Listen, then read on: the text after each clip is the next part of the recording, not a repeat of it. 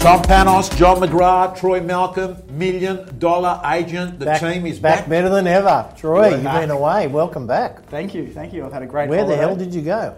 I've been in Europe for a couple of extended family weddings. What was the highlight?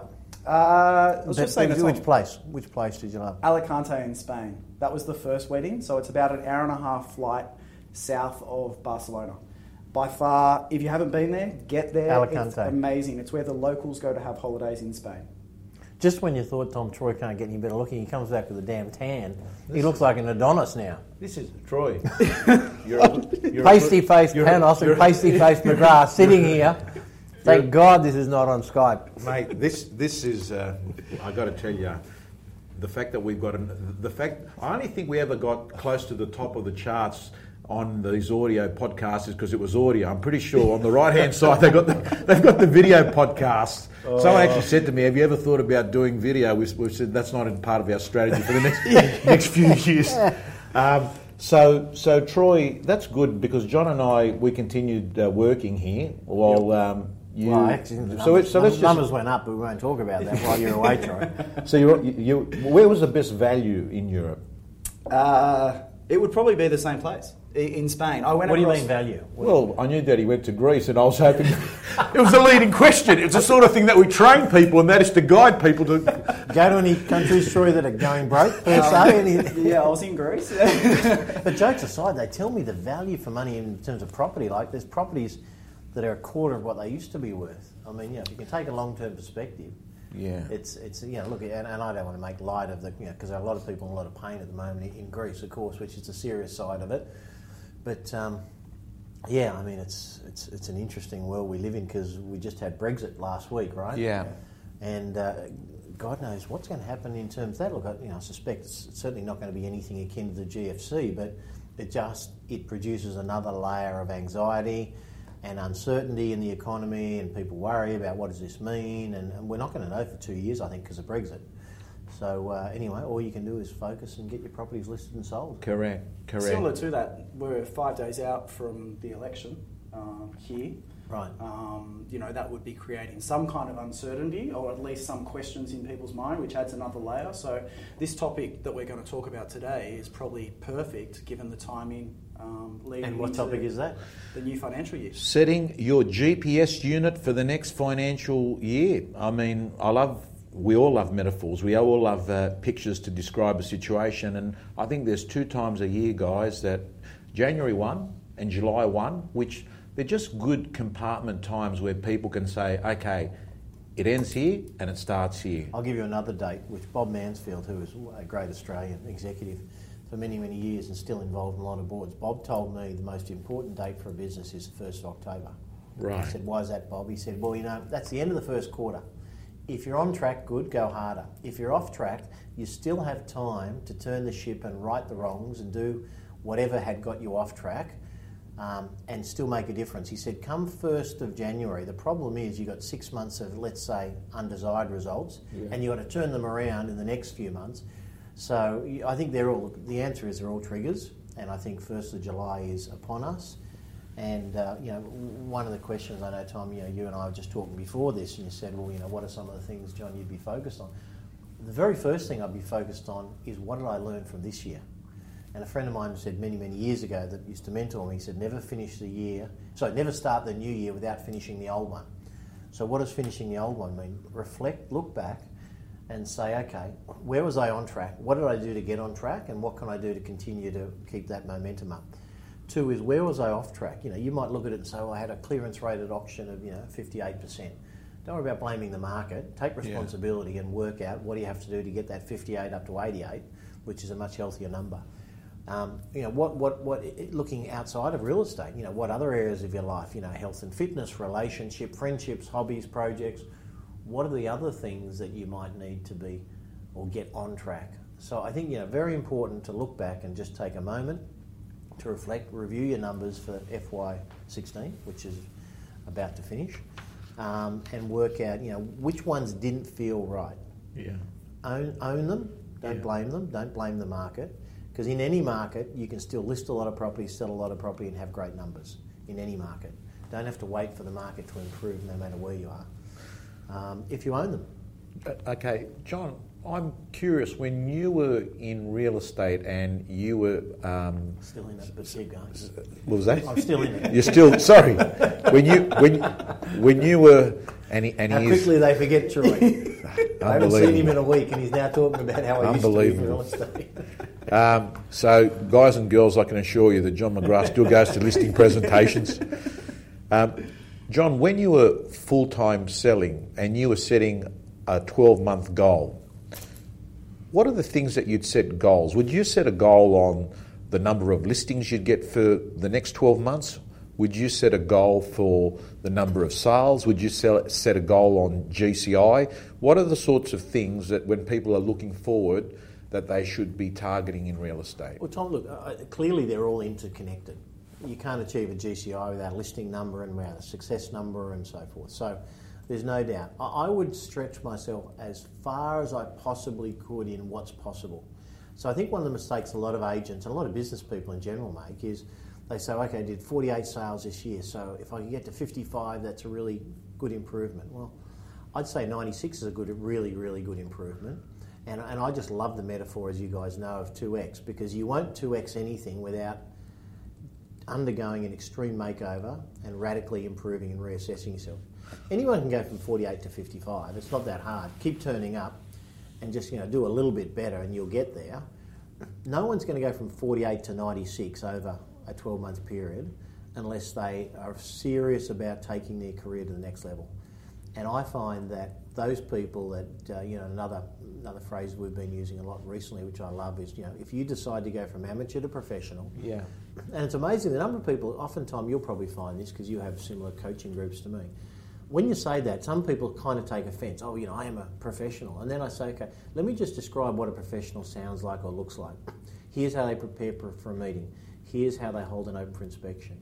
Here's their nurture marketing plan, how they deal with their customers once the transaction's finished. This is what a professional. Then I say, so now let's reassess 0 to 10, where are you? 10 being total professional. People often drop from an 8 to a 4 because they realise that when you benchmark yourself against best on planet, your rating often comes down. So I think to answer your original question, I would say, and I'd love our listeners to start with the 2X metaphor. If you were to double what you did this year, what would it look like? What activities, because numbers are really just a result of activities and actions and habits and thinking. So if you want to go from 48 to 96, you need to be more energised. So how are you going to do that? What's your energy plan? You need to have a better network. So what are you going to do to go out there and build a new network? And what are you going to do to go out there and continue to nurture your current network, probably better than you nurtured it in the last 12 months?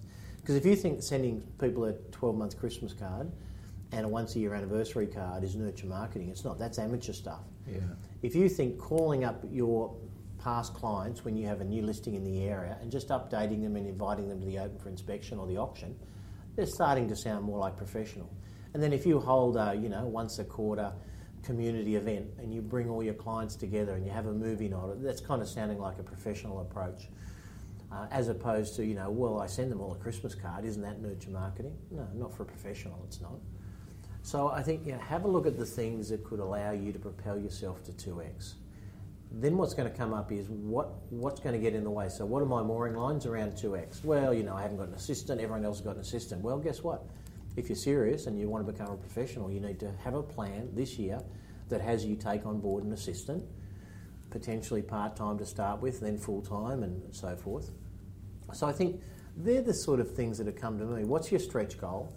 And by the way, Tom, as you and I are very much committed, and Troy, you're exactly the same, it's not just around business, it's around your life. I mean, what do you want to do to live a richer life? Because that's more important than 2Xing your income. And I think, so make sure, even if you want to separate it, which is fine, have a business plan and also have a life plan around what are you going to do this year to enrich your life. Maybe it's been 6 months since you took your partner on a date night. Well, let's make date nights weekly and let's commit to them. Maybe you kind of exercise once in a blue moon. Well, okay, let's make it 3 days a week or 3 nights or mornings, and let's make sure we sort of get the body moving and we stretch and we get rid of the cobwebs. So I think it's really important to do those things. Learning and development program is important, and it's great that so many people came to AREC, nearly 4,000 people, but I want to know, what are you doing between now and next AREC? Yeah. What are the other 24 things? And one by definition they're listening to the podcast, which is nice, but you should be listening to 6 podcasts. Yeah. We'd love to continue to be one of them. What other learning and development programs are you into? What blogs do you read and subscribe to? So I think there's some of the things that I'd be looking at. Okay. Troy, do you want to add anything to that? I was just going to say the most common theme that I was hearing from John was time. People Yeah. seem to have a mooring line around time. Time to make the phone calls to the past clients, time to organise themselves to go to the gym, time to really focus on prospecting activities for an hour. If you break it down to its simplest form, it doesn't take a lot of time to actually achieve each one of those goals. It's just putting the practice and the process in place to actually dedicate Troy, time if to you're committed though, you get the time. And one of the things, by the way, is you have to prioritise, because you might be doing 100 activities now. Yep. If you're committed to 10 new ones, probably something within that 100 needs to go. So what's really important to you? Who are the people you really want to spend time with? Because you probably can't spend time with every single person you ever have for the rest of your life, because if you want to give your best friends and your best clients and your family and all those people quality time, you're going to have to prioritise it a bit. So I think that's really important. On a learning and development plan, Tom, I mean, talk me through, because I know you've got another real estate gym starting, so tell me about So tell Real us about that Estate Gym 2.0, just for our listeners, most of them would know about it. There's 2 times a year, John, that I take new people in, January 1 and July 1.